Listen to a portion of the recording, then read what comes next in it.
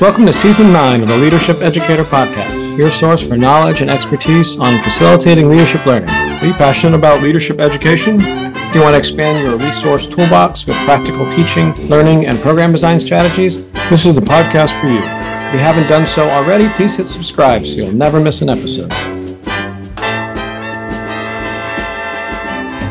Before we get into this episode, Dan and I are calling out all of you leadership educators. Are you struggling to spice up your learning activities?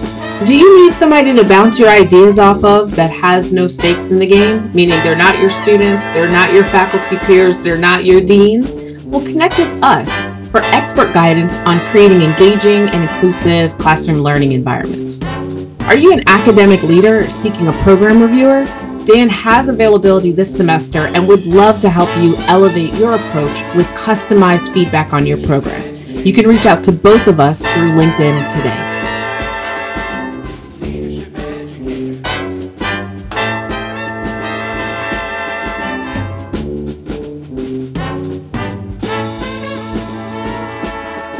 Hello and welcome to the Leadership Educator Podcast. I'm Ben Jenkins, Professor of Leadership and Organizational Studies at the University of Southern Maine. And I am Lauren Bullock, Assistant Professor of Instruction at Temple University.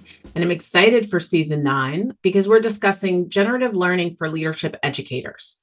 This is an approach to leadership development and education that focuses on cultivating generative thinking and behaviors in leaders. Generative thinking is the ability to create new possibilities, think systemically, and generate innovative solutions to complex problems. It involves shifting from reactive or problem-solving mindset to a more proactive and creative mindset. Yeah, and so when we think about this from a leadership educator lens, we're looking at how do we develop leaders who can navigate uncertainty, complexity, inspire collaboration, create positive change in all the places, spaces, organizations, communities where they find themselves. When we're thinking about it from an educational or learning perspective, we're looking at active experiential learning, critical reflection, and the development of skills such as systems thinking, adaptive leadership, how to deal with adaptive challenges, and emotional intelligence. We know our audience is familiar with a lot of those concepts. Our hopes to talk to guests this season about how they're thinking and doing, specifically as we think about things like post-pandemic.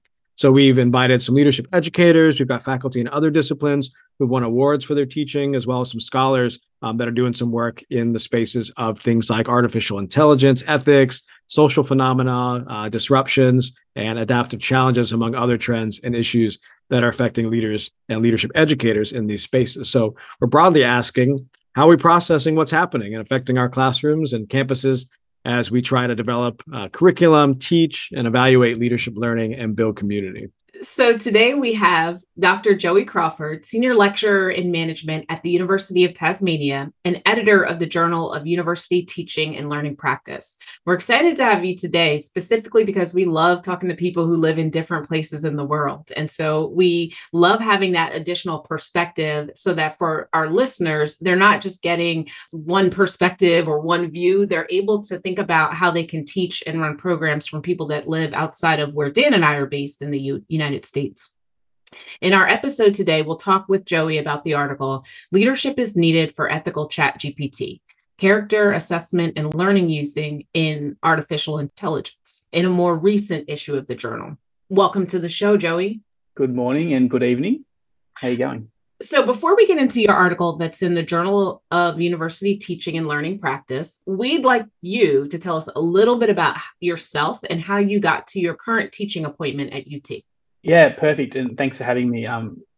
My transition, I think, into university was perhaps by accident a little bit, I think, and that's probably the journey a lot of us have taken, where I got a bit curious about a few ideas and I kept moving around until I got a bit clear about what that idea was that I'm searching for. And I still think I'm probably searching a little bit for what that might be, but I got towards, and so my PhD was in authentic leadership measurement. That was the area I started, and my undergrad dissertation was also in that area. I got kind of disenfranchised a little bit in my undergrad dissertation when it was around the time that Fred Walumba's research was being retracted, and that there's a series of papers being retracted in authentic leadership. So I was thinking, it'd be really great for us to work in this space of better and more ethical leadership. And then we started seeing some of the practitioners and the researchers in that space not acting in a way that was as good. So it was quite difficult, I think, And then I went in and said, let's go again, and let's try to make a better measurement. And I spent a few years working on the psychometric development of how we might measure leadership behavior. And that's been quite interesting for me. Toward the end of my PhD, I started trying to work out whether we could measure leadership across levels. In my state, we had an integrity commission. So the government had commissioned one of the departments of the government to be investigated for poor quality practice. And we saw that it was the CEO and the board director that were actually the key components, but the effects were that there was a large scale effect on a lot of the staff throughout the organization. So I started thinking, how can I simulate that in a PhD context when I only have about 7 months to collect this data and analyze it? And I thought to myself, let's use teaching staff where we have a kind of a teaching manager who's the unit coordinator in our world. So they're the person who develops the course. They're often like what I do now for a job. Then we have tutors and sessional staff that work for them that actually work with students. And then we have the students. And I surveyed all three of them at different points in time and paired the data and started working my way through actually what happens between the human interactions, not the pedagogical or not the educational interactions, but actually the human components, and found that the leadership effects of the unit coordinator or the person in charge of the course, even though they weren't seeing and facing their students, had an indirect effect on student outcomes and student leadership. And that, as I was moving out of my PhD kind of period, I started sharing that with my university. That became quite interested in hearing about what that was and how we might better think about teachers as people and teachers as people that could be cultivated to be better leaders. And as we worked our way through, I then moved into the Deputy Vice Chancellor's office rather than into the School of Business, and quite controversial, I think, in my world. And I started working more on the kinds of outputs that area needed whilst maintaining my connection to leadership. So I started working more in student spaces and working on thinking about how student leadership happens and how student wellbeing is shaped and informed, as well as continuing to publish and work in the space of leadership. And more recently, I've returned to the School of Business in my university and started to think about focusing more clearly on how we might develop people and behaviour. And I have returned again to teaching inside of the leadership space, which has been quite exciting and fun to continue to practice some of the things that I've been thinking about and have been bubbling behind the scenes. I love that. That's such an interesting perspective to have, or not perspective, but I guess area of to explore. Because one of the things that has always occurred to me, and I think it's just like baked into like my identity as a leadership educator, is this idea that like we are leaders and we're modeling practices as educators, as faculty in front of the classroom, almost more so than like any other responsibility we have when we're trying to facilitate leadership learning. And to see that the instructors had this indirect effect on students, even when they weren't directly involved. But I guess I'm curious around things like, is it how perhaps they set up some of the learning activities, how they set up some of the interactions, the expectations that they shared, or I guess I have so many questions for you around maybe like what you found and maybe what your hypotheses were going into that before we jump into some of these other questions about the article that you published. Yeah, my theory was always, and my theory remains, I think that the human interactions that we have actually mean quite a lot. And if you remove the positions, you remove the power, you remove all those things in between, it's actually perhaps how connected you are to your leader or your manager, and how and that's probably tangentially how I ended up in working in the space of belonging a few years later or closer to now. But that when instructors support their tutors and they work with them and they build good support resources and guides and connect in with them, I try to have coffee with my instructors every handful of weeks. Although a lot of instructors tutors could go an entire semester without seeing their academic. They could only communicate through email. And so there's lots of different ways to configure that relationship, which means that the quality of the relationship actually might support the tutor to engage more deeply, to connect more carefully, to be more passionate about what they're doing because they're valued and their work is important and they know it's important. It's being recognised as that.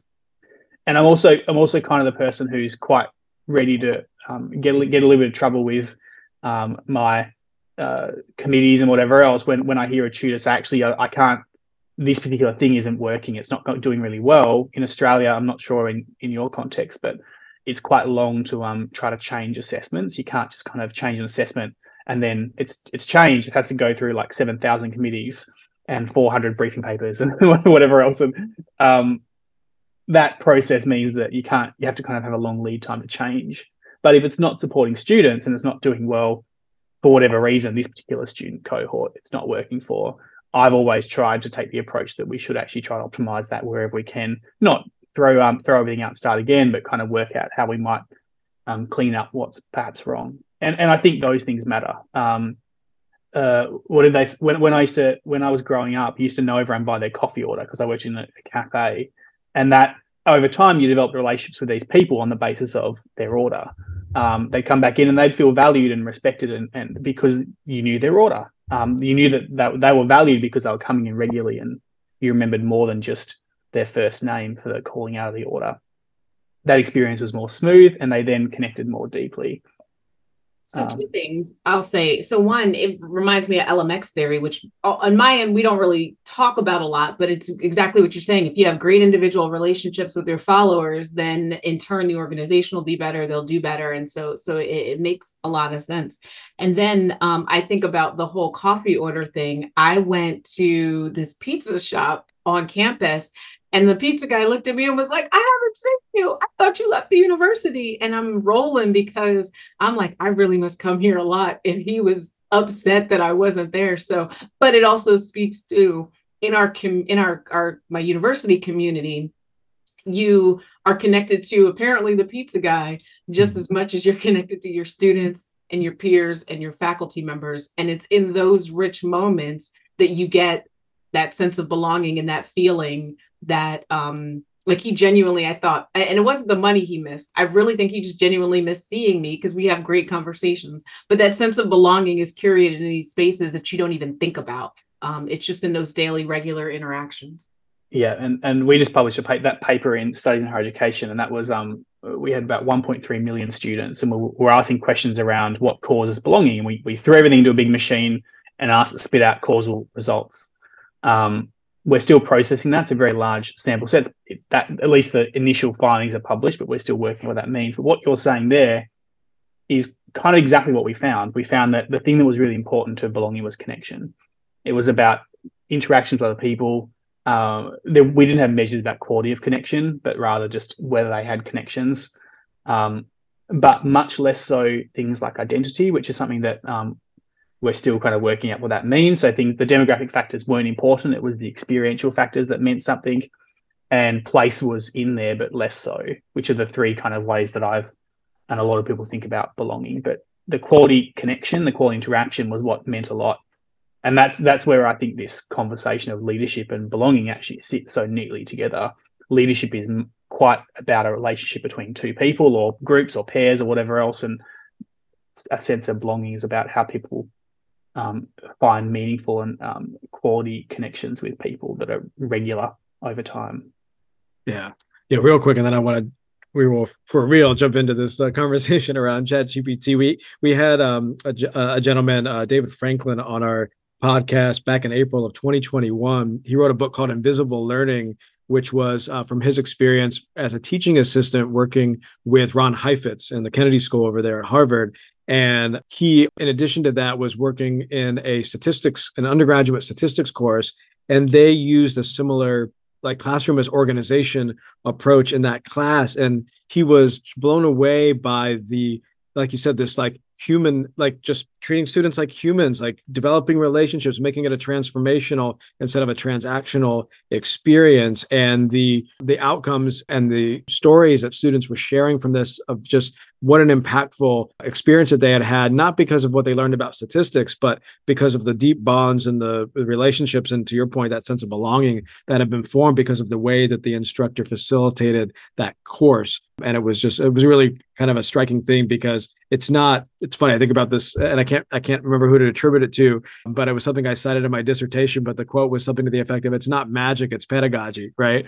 And I love that, and I'm gonna have to go back and see if I can find who it was that came from. So all right, so thinking about this, and there's so much about around a sense of belonging. And so as I'm hearing you share this background that you have from your research, it makes a lot of sense of some of the things that y'all focused on in this article. So one of the things that you cited early on in the article, as we think about disruptions, was this myriad stressors and like the mental health issues that college students in the US and Australia were experiencing, and how things like social and peer pressure and academic work, financial concerns, academic pressure, like all these responsibilities that they juggle. And my students are busier today than they've ever been. It blows my mind. And how this in turn has had substantial implications for students' academic performance, and high stress can make students particularly susceptible to plagiarism and the misuse of artificial intelligence and things like specifically like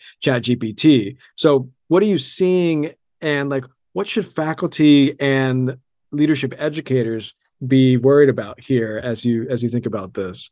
Yeah, I think you hit the nail on the head there. Students are more stressed, and that stress and anxiety and all the things happening in their lives is producing situations where they're seeking out convenience in their work, and that convenience is producing, perhaps not their own work. When we first started to have conversations around AI in the late part of last year, I think we very quickly, a lot of people in Australia were very scared, and across the world, I think that was the case too. There are a number of universities that banned it. I know in France, they threatened to expel you from the French higher education system if you were caught using AI. I don't know whether it was ever enforced, but that was one of the threats, and there's a number of places where it's still banned. I took a bit of a different approach, and I was quite close with the people making the decisions, because my boss at the time was the person who was the organizer, or the person in our university who actually makes the decision about what we do. And I think we had a lot of conversations about the idea that it's quite cool, actually. Like, it's a lot of these things are pretty impressive and they're quite exciting to use. It's just about how we use them ethically, not necessarily how we engage with banning them or blocking them, whatever those things are. We didn't know then that we probably would never be able to actively and accurately detect AI really effectively. But back then we were kind of thinking, actually, we just got to work on how we treat people like people, and these are tools that people might use. And that was, it kind of comes back, if you look at the first page of my my undergraduate dissertation thesis, I talked about cheating in Harvard degrees, in Harvard MBAs. There's a few studies that show that a large number of students self-declare that they cheat in very high-profile MBA programs. And the same is the case all across the world. And you ask them why, and they talk about convenience, too busy, don't know what to do, unsupported. But a lot of academics, even back then, Thomas Wright, I believe, was talking about the idea that character was really important, and that character was kind of the insulator for having people cheat. People that are ethical and have high integrity aren't going to cheat, regardless of the situation and context. They're more likely to go to their teacher or instructor and say, "Hey, look, I'm really sorry. I've had some issues, and here's what's happening, and here's what support I might need." And that was the approach that I've taken from the start. And I kept seeing people producing. And me, I review 2 to 3 papers a day for my journal. That's kind of my morning routine. I receive all the papers that come in. There's 600 or so that come in at the moment per year. I read them all first and give feedback on most of them, and kind of remove a lot from the system, give them good feedback, and then send a small number through to publication. And I was seeing huge numbers of papers come through that spoke about AI, artificial intelligence, and AI, academic integrity. And I just thought it was the wrong narrative. Yes, it's important, but the integrity problems are a symptom rather than actually perhaps the main problem itself. There's all these complex things happening that students don't seem to be prepared for. We're not supporting that preparation, and the result is then they're cheating. And so I looked at it, not that actually students are cheating, there's a really big problem here, but we aren't supporting the students to build the capability they need to resist that temptation, because it's such an easy temptation. I was trying to write a case study for my unit a few weeks ago, and I just thought, oh, I'll just use, like, I can make it write a case study for me in seconds, but it doesn't have all the things that I need. I'm looking for very specific things that I want the students to be able to engage with. And so there are places and times to get ideas, and I get to generate names for me and other various things, so I can kind of make my life a little bit easier. But that's where we led to, was actually there's the belongingness decline is based on connections. People are now coming to university, or at least some, without a huge interest in the actual learning process. They want to graduate with a degree. I teach accounting students for part of my offering, and a lot of the accounting students are very much looking for their graduation ticket to do their next level, their CPA or CA, to then go be an accountant, because they know there's a job there waiting for them. So they kind of convenience run their way through. And I think our job as leadership educators, they're often plugged into various degrees rather than a Bachelor of Leadership, is to actually work out how we re-engage those people in practices of, I value learning because it might help me grow. I'm not just passing a leadership unit and now I can put on my CV that I'm a good leader, or that I've got a HD in high distinction in leadership, but rather that I actually want to be a better leader now. I'm a bit better than I was before, but I've still got a bit to go.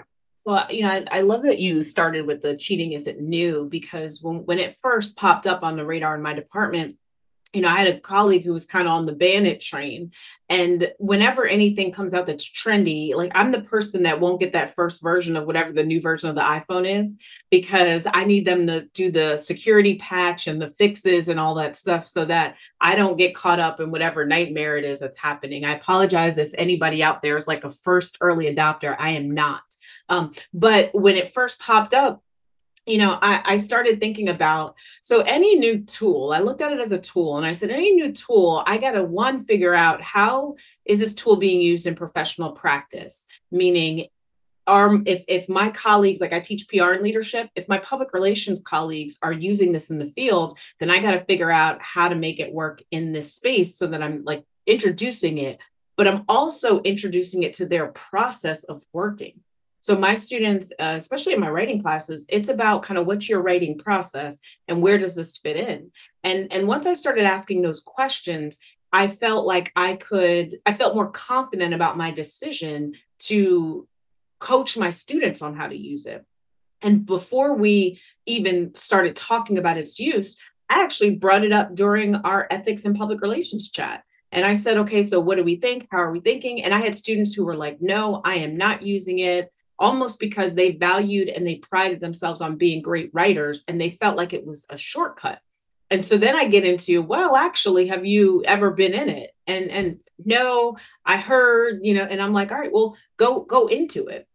So then I also had a student who used it, and it was interesting because her output was good, but because we do a lot of in-class work, I knew like there was stuff on there. I was like, you don't know this word. Like, you don't know what this phrase means. Like, you're just lovingly, you're not an entertainment industry expert to know what this means.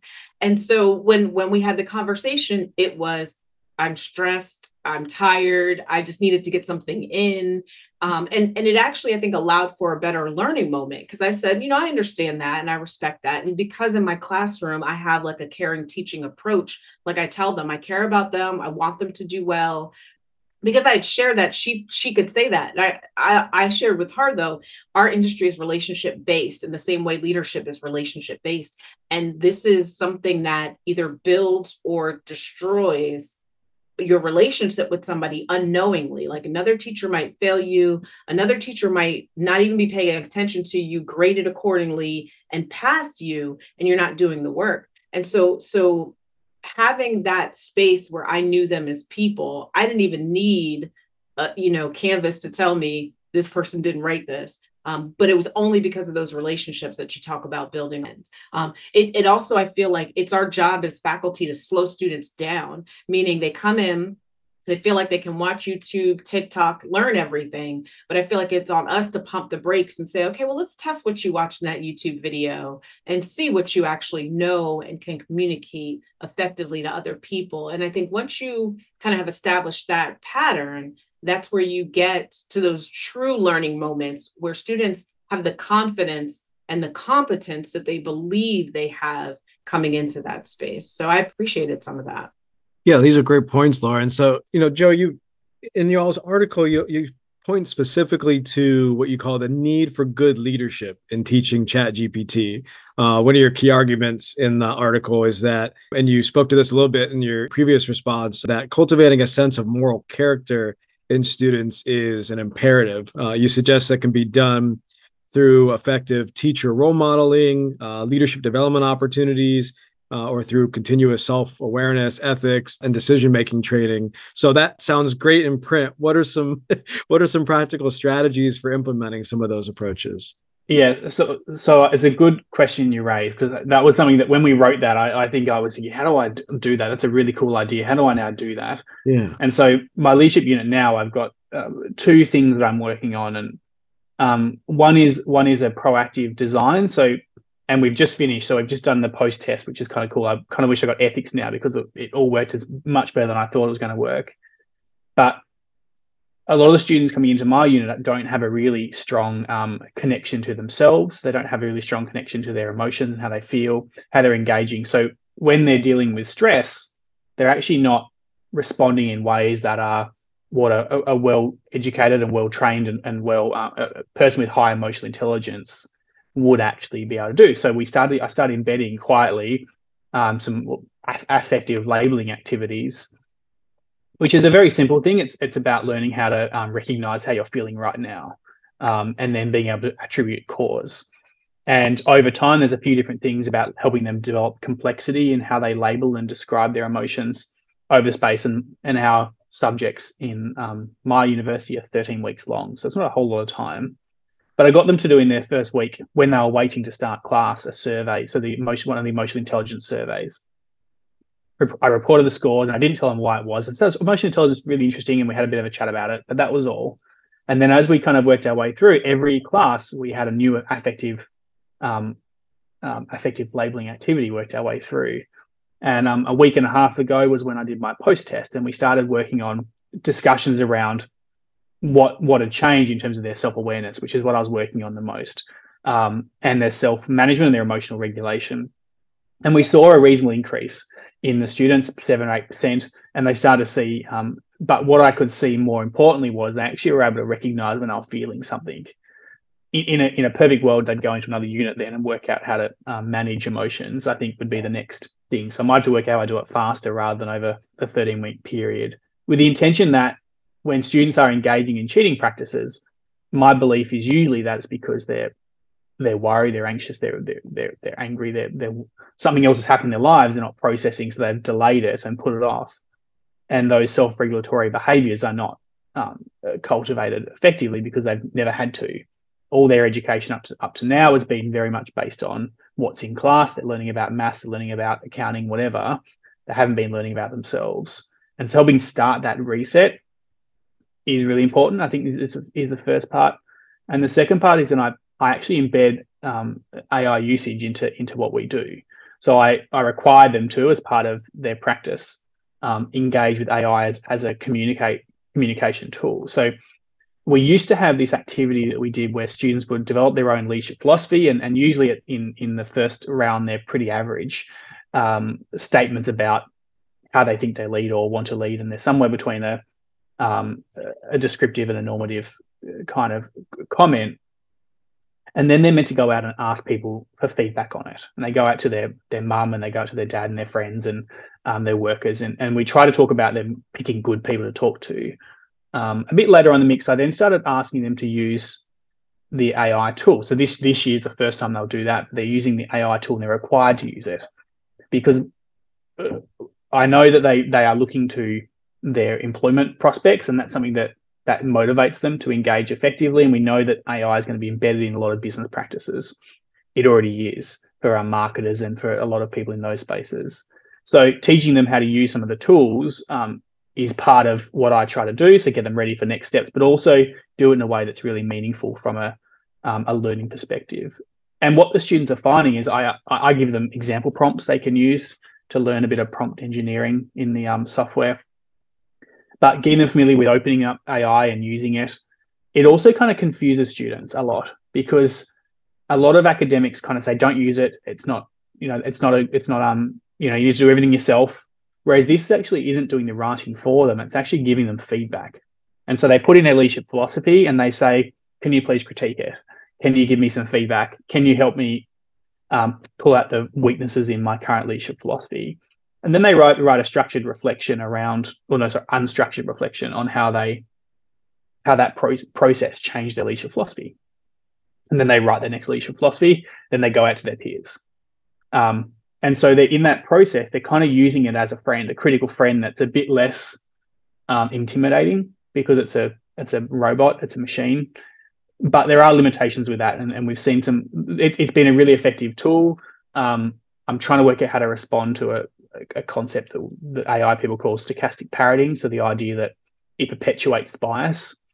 So there are a series of students, like minority students, for example, that they'll get good results and they get good feedback, but it might start redirecting them towards more prototypical styles of leadership, and that's not the intent. The intent is to help them work out whatever style of leadership or thing of leadership they're working on. And so I've seen one or two come through so far that are a little bit it's trying to redirect them a little bit more than I would like. But part of that is them being perhaps critical as well and thinking, actually, I can see it's pushing me in a direction I don't want to go in. Let me reject that assertion. And really quickly, it's so interesting you say that, because I often heard they're going to use it to craft their papers and cheat, but the using it as a communication tool. And like, I know for me, I always I'll put stuff in there and say, where are the gaps? So that it helps me identify maybe some things that I'm missing or I'm not communicating clearly. And it's been really helpful in that aspect. But I love that you're using it as a way for them to get feedback before you actually give them some feedback. So they're able to think through that. I also like too, students nowadays like criticizing people. And I don't know if you run into this, but my students love criticizing people. And so it's like a best friend that will criticize with you. But the benefit is they're criticizing your work so that you can improve your work before you put it out there. But you can also disagree with it. You can say, okay, well, that's not really me, or that's not what I said. So it's like a free friend that offers criticism. Yeah, that's interesting, Laura, because it gives you an opportunity to bounce ideas off of. Again, it's not perfect, right? It's still artificial intelligence, but you can do it with a lot of psychological safety, right? Like, you're not going to be like, oh man, I can't believe what I said to the chatbot, right? Like, you'll get over it, right? I don't think you're going to be up all night about that.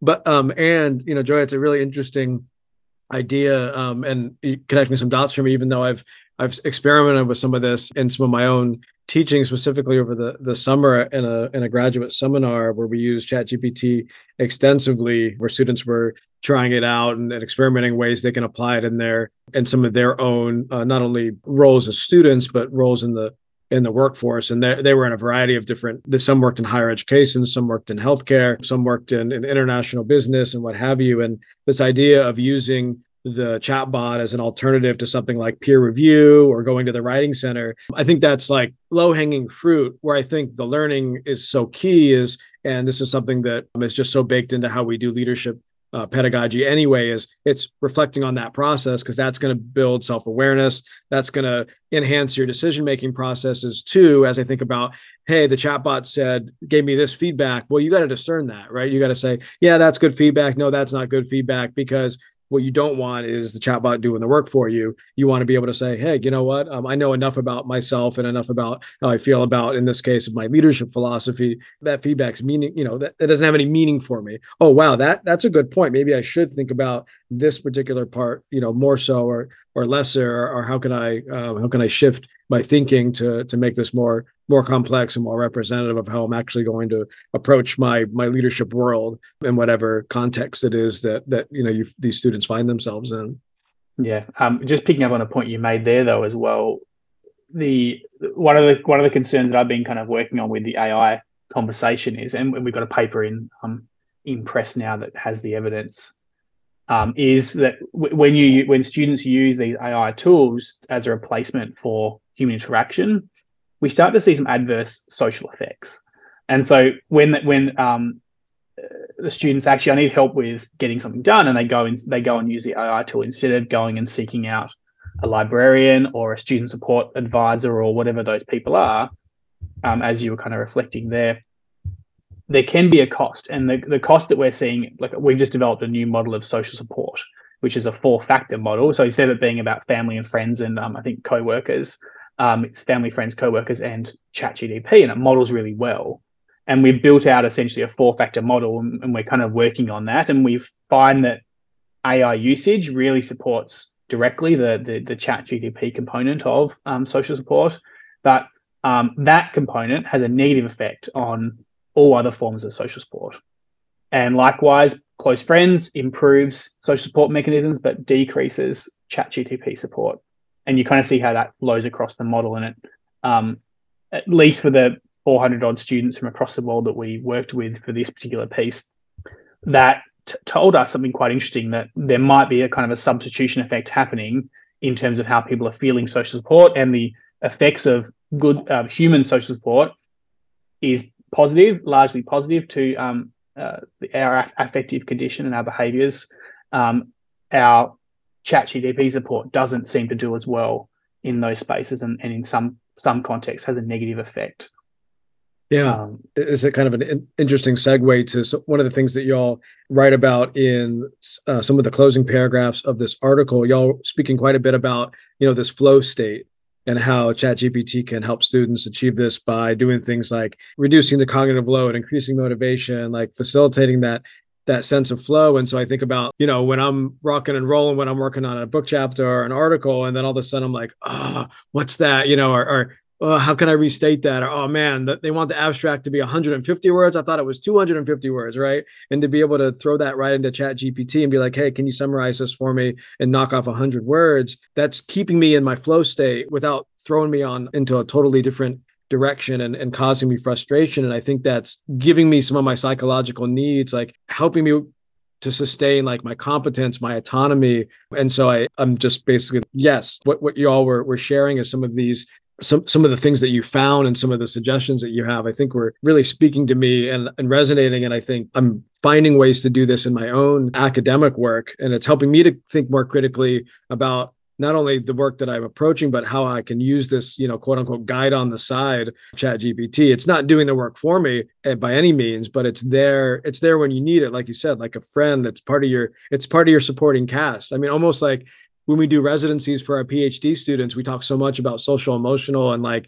having a support system. Like, is ChatGPT now part of your support system too, right? So I'm curious, like, what are your thoughts on that, and what are maybe some other strategies you've seen are effective in that zone? Yeah, the flow state was a really important part of that paper that we were working on. The conversation that how do we achieve flow? It's one of the things that I spend a lot of time in my PhD refining. Like, I write quite a lot. I'm an avid writer. Like, I really enjoy writing, so I find it quite easy. If you asked any of my office mates over the years about how they communicate with me when I'm writing, it's by going up and tapping me on the shoulder. It's not standing in front of me talking to me, because I don't really notice you're there. And I can just sit there and I'll look at the clock and I'm like, oh, it's 7 p.m. Oops, I've just missed 4 meetings. And I have never had a huge amount of trouble doing that. I've just locked in and kind of done my own thing. And I'm not sure where it comes from. It's just a bonus for me, I suppose. But I've always tried to work out how we simulate that for students and how we build environments that people might be able to do that. And I had a colleague who is a terrible writer, really great thinker, terrible writer, and a big part of what I'd have to do working with her would be to kind of rewrite her stuff to make it the way that she said it, essentially. Like, she'd say it really, really well and then write it really, really problematically. I don't know why. But I then said, oh, why don't you, rather than worrying about, making it writing, just focus on the first draft and then go and put it through. Back then, before AI, it was you'd use Google Translate. And I said, translate it to like French and then translate it back to English. And it might clean up a bit of the language. Didn't really work very well, but it kind of did a little bit. It kind of organized some of the logic, because Google Translate was trying to organize in sentences that made sense for English. So it did fix up some of the writing, but not well. We then tried Grammarly, and Grammarly worked reasonably well. Grammarly pre-AI. But ChatGPT worked really well, where we said, put your whole thing in, ask it to pull out, ask it to clean up your writing for you. And then she would make incredible drafts and ideas and dot points, and then put it, and then the AI would help her build stuff from that. And then it's an incredible piece of work. And so what it did was it removed, I think, the anxiety attached to perfection. I want it really great the first time. I want it amazing. And it just let her focus on just doing. I just want to write. I'm going to write from the top to the bottom and write my sections out. And then I'll deal with the referencing, the style, and what page number that quote was on, and all those things a bit later on. And AI helped do that because it meant that you knew that was doing that. And then you'd see in her writing little stars, and the stars were a reference to herself when she was in that state of flow. I've got to come back to that, and I've got to get the AI to fix that up for me or something. And so that part helped. The other part, I think, around using these tools is, yes, they can support us. And I think that's a really important part of good leadership practice, is that we're doing work at the moment on leader loneliness. And that's something that leaders experience a lot, where you don't feel like there's anyone on your side because you're about to push through a huge strategy, which is difficult. You're about to make redundant. A senior manager is trying to practice good leadership, but has to fire 10 people because there's no money left, or whatever's happened, or they've just lost a key account. Or you have to go work with an employee who's actually a high performer, but really horrible to work with, and making decisions around some of those things that we do on a regular basis, but it's quite challenging. And things like ChatGPT might be a really good social support there, because you might be able to ask it questions and ask it, act like Nelson Mandela and speak to me in this context. And you can now use ChatGPT and a couple of other ones to have it talk to you. So you can ask it things and have it talk back in particular voices and various bits and pieces. I've got Morgan Freeman at the moment reads me my journal articles that I'm working on when I'm walking, or like at the gym or something at the moment, because I read so much that I know I need to read a bit more to kind of keep up. And then so listening is kind of like my approach, but plugging in papers into AI tools that read to you is pretty cool as well. So there's lots of different ways you can be supported, but you've just got to work out which one kind of fits within your own structure, I think. Well, I had a very serious comment until you said Morgan Freeman is in your, because in my head I'm like, well, which Morgan Freeman are we talking about? But meaning what movie? Like Morgan Shawshank Freeman? Redemption. It was like, yeah, was my attempt. He's a bit older in this particular AI, but that was my goal. yeah. It's like he was sitting on the park bench, speaking very softly and deeply. Yes. Yeah. I feel like Viola Davis and Woman King would be like the person I would want to read my voice. But before you said that, it made me think about a couple of things. Like you talked earlier about prompt engineering, and, if we were thinking about the cheating piece of it, you still had to be good with prompt engineering to get an output that you could submit and then it really be of quality. So you're still doing the work. It almost like shifts though where you're doing the work. When I talk with my students about it, a lot of it helps them get through their anxiety. So if they are, don't know how to write about leadership or can't organize their thoughts around leadership, they can drop it in there and say, summarize or organize or be a leadership professor or be a leadership student, and then the prompt. And so in going back to kind of the original purpose of this article and addressing stress, there's a positive way to use it to address some of those things that are presenting challenges for them. The brainstorming piece, and then the editing piece, which again, mirror what we would do in professional practice. Like I never say the real world because we're constantly in the real world. I always say in a professional space or professional practice, because that's really what we're getting at. I also think too, there's a common stereotype that young people are digital natives, and it's been debunked thoroughly, but your research sounds like it supports that even though they have all this access to technology, they still want those social systems that are created. And no matter how great ChatGPT is, it's not going to replace their friends, connecting with faculty, connecting with other leaders on campus. And so it's a beautiful thing in that it can help them, but it's not replacing something that truly at its core is one of the most beneficial things about college or about being in these leadership education programs. So I had those two thoughts before I asked you, was there anything else you'd like to share with our audience? Yeah, and I think it's worth, like, there's one comment that you made actually, which is probably a good final comment for me to make. And students want human connection, but I actually think that it's that students need the human connection and they want the convenience. And that's perhaps the conflict that we're now likely to see for the next period of time. And I suspect that's going to be the same with employees, followers, leaders, and everyone in between, that actually we do need connection and we need actively. And if you look at Roy Baumeister and Leary's paper from 95, that paper spoke back then about the fundamental human need for us to belong. Leary then spoke into like 2005 or 6 and spoke about the idea that we need to have, we feel social pain in the same and similar ways that we experience physical pain, and started to build those connections that actually we do have a fundamental human desire to be and around other people. We're perhaps we have a herd mentality by default, perhaps. But as we have more of these tools available to us, we tend to do things that almost alienate or reduce our ability to fulfill that need. If you walk into a cafe, and I use probably coffee analogies way too much, but if you walk into a cafe now, we know that people need to connect. But when you walk into a cafe and you walk into a Starbucks, and you'll see 10 people waiting in line, and if you count how many of them are sitting there on their phones, doom scrolling, for example, or they're working their way through their emails or doing something that's actually counterproductive to human connection, when they have all these people around them, they're actually sitting there doing something, connecting with someone else by Facebook in a more shallow interaction, perhaps. Likewise, you see people in cafes. I was out with my partner, and it was a date night, and I saw these two other couples sitting there on the bar near us, and both of them for good periods of time were sitting there in silence, scrolling. And it wasn't to call, I'll just check that thing that we're going to do next Tuesday to make sure it's booked. Something that you're kind of doing on the phone together in a way. It was actually they were independently scrolling away, casually sharing with each other some good picture or meme that they liked. But this is the conflict that I think exists in the AI space that we probably have to start to think about how we resolve.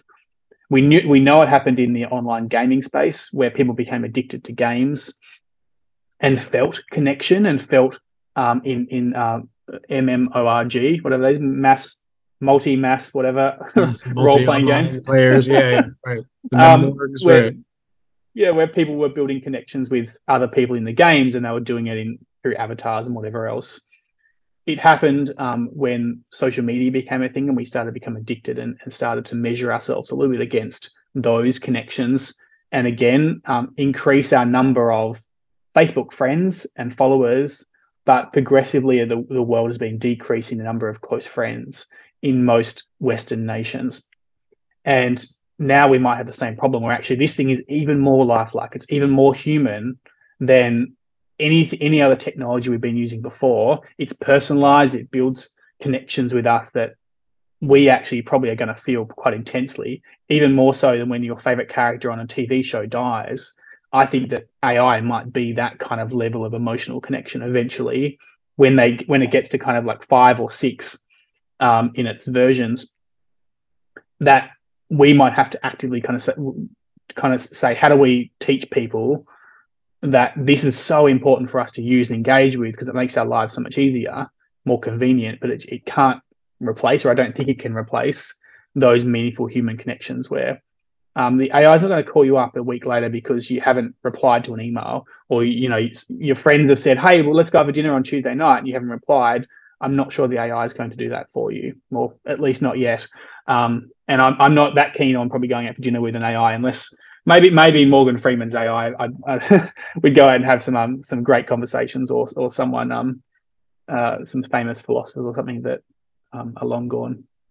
Awesome. Thanks so much for sharing all that with us, Joey. This has been really insightful. Just a brilliant conversation, and definitely gave Lauren and I plenty to think about, and I'm sure it's going to give our listeners plenty to think about as well. So again, thank you so much, and best of luck to you in all your academic and scholarly pursuits, and hope we get to run into each other in the physical space sometime in the future. Yeah, you too. And now the world's traveling again, maybe we will.